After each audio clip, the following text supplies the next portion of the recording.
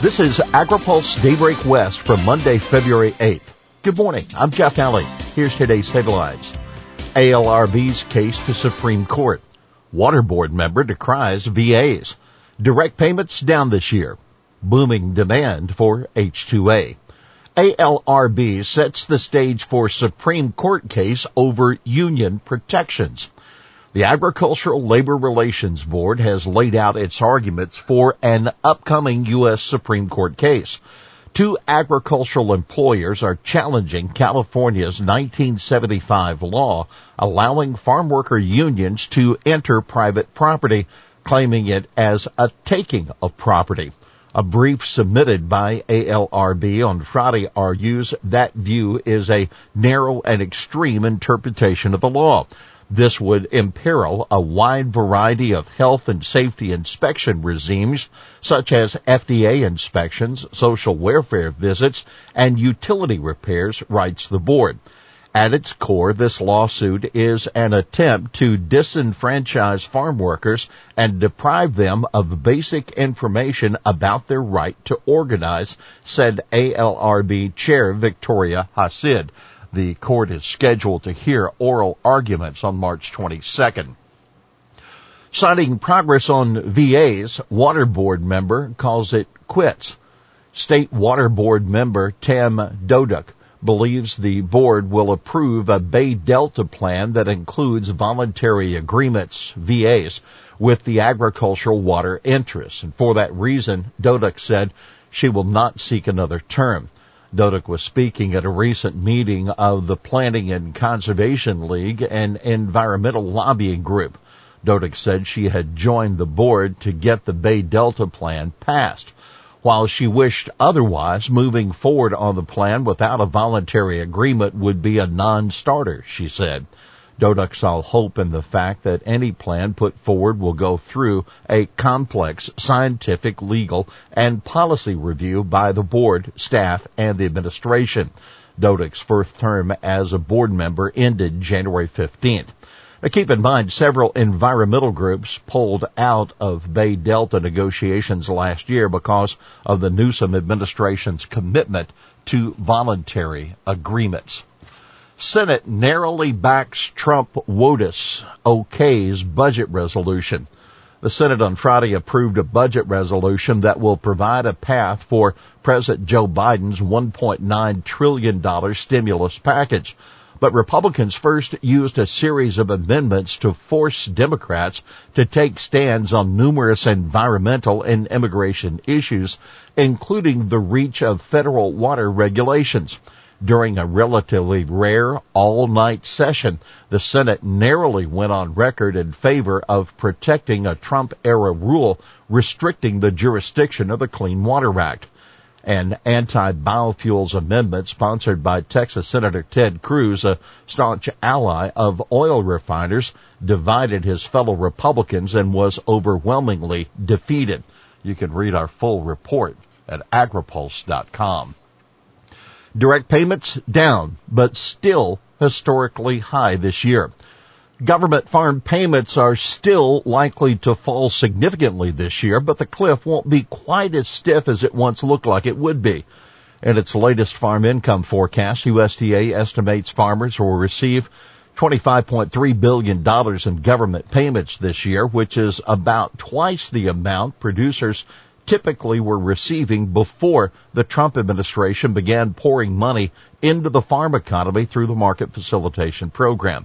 Last year, government payments hit $46 billion. The government aid is expected to include $8 billion in funding to be distributed from the omnibus bill enacted in December. USDA also estimates farmers will get $2.5 billion in additional coronavirus food assistance program payments and $2.8 billion through the Paycheck Protection Program's forgivable loans. Price loss coverage payments are expected to hit $5.2 billion this year, up about $200 million from 2020.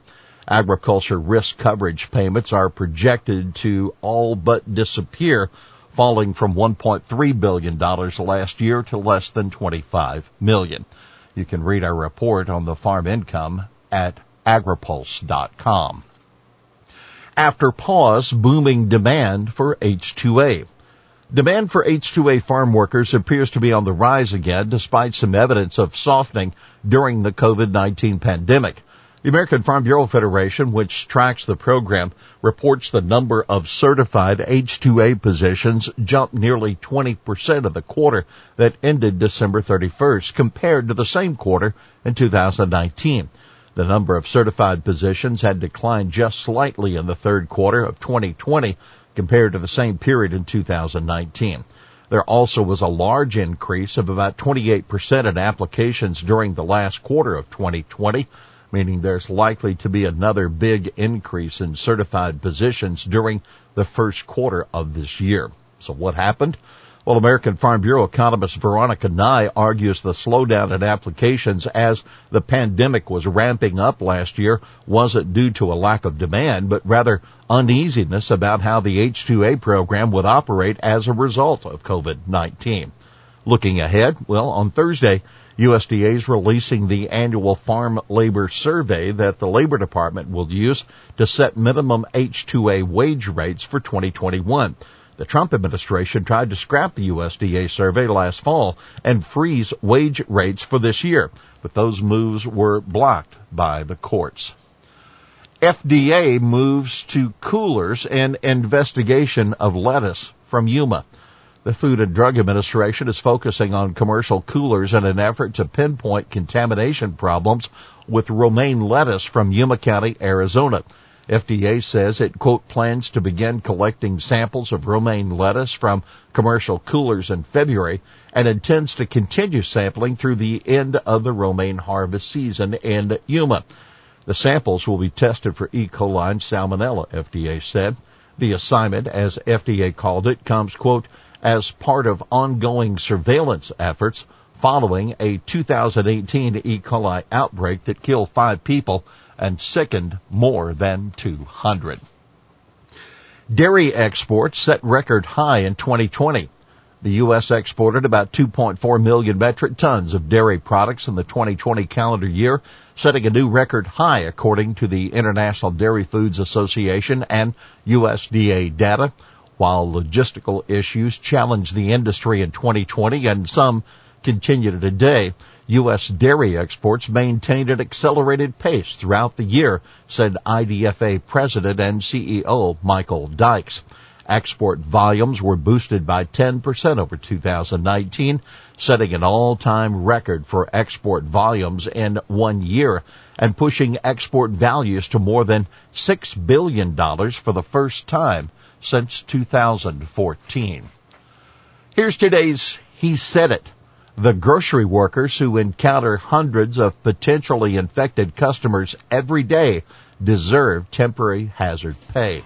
That Assembly Speaker Anthony Rendon of Lakewood, in a letter with 10 other Democratic Assembly members, calling for hazard pay for grocery, drug, retail, and pharmacy workers. Well, that's Daybreak West for this Monday, February 8th. For the latest news out of Washington, D.C., visit agripulse.com. For AgriPulse Daybreak West, I'm Jeff Alley.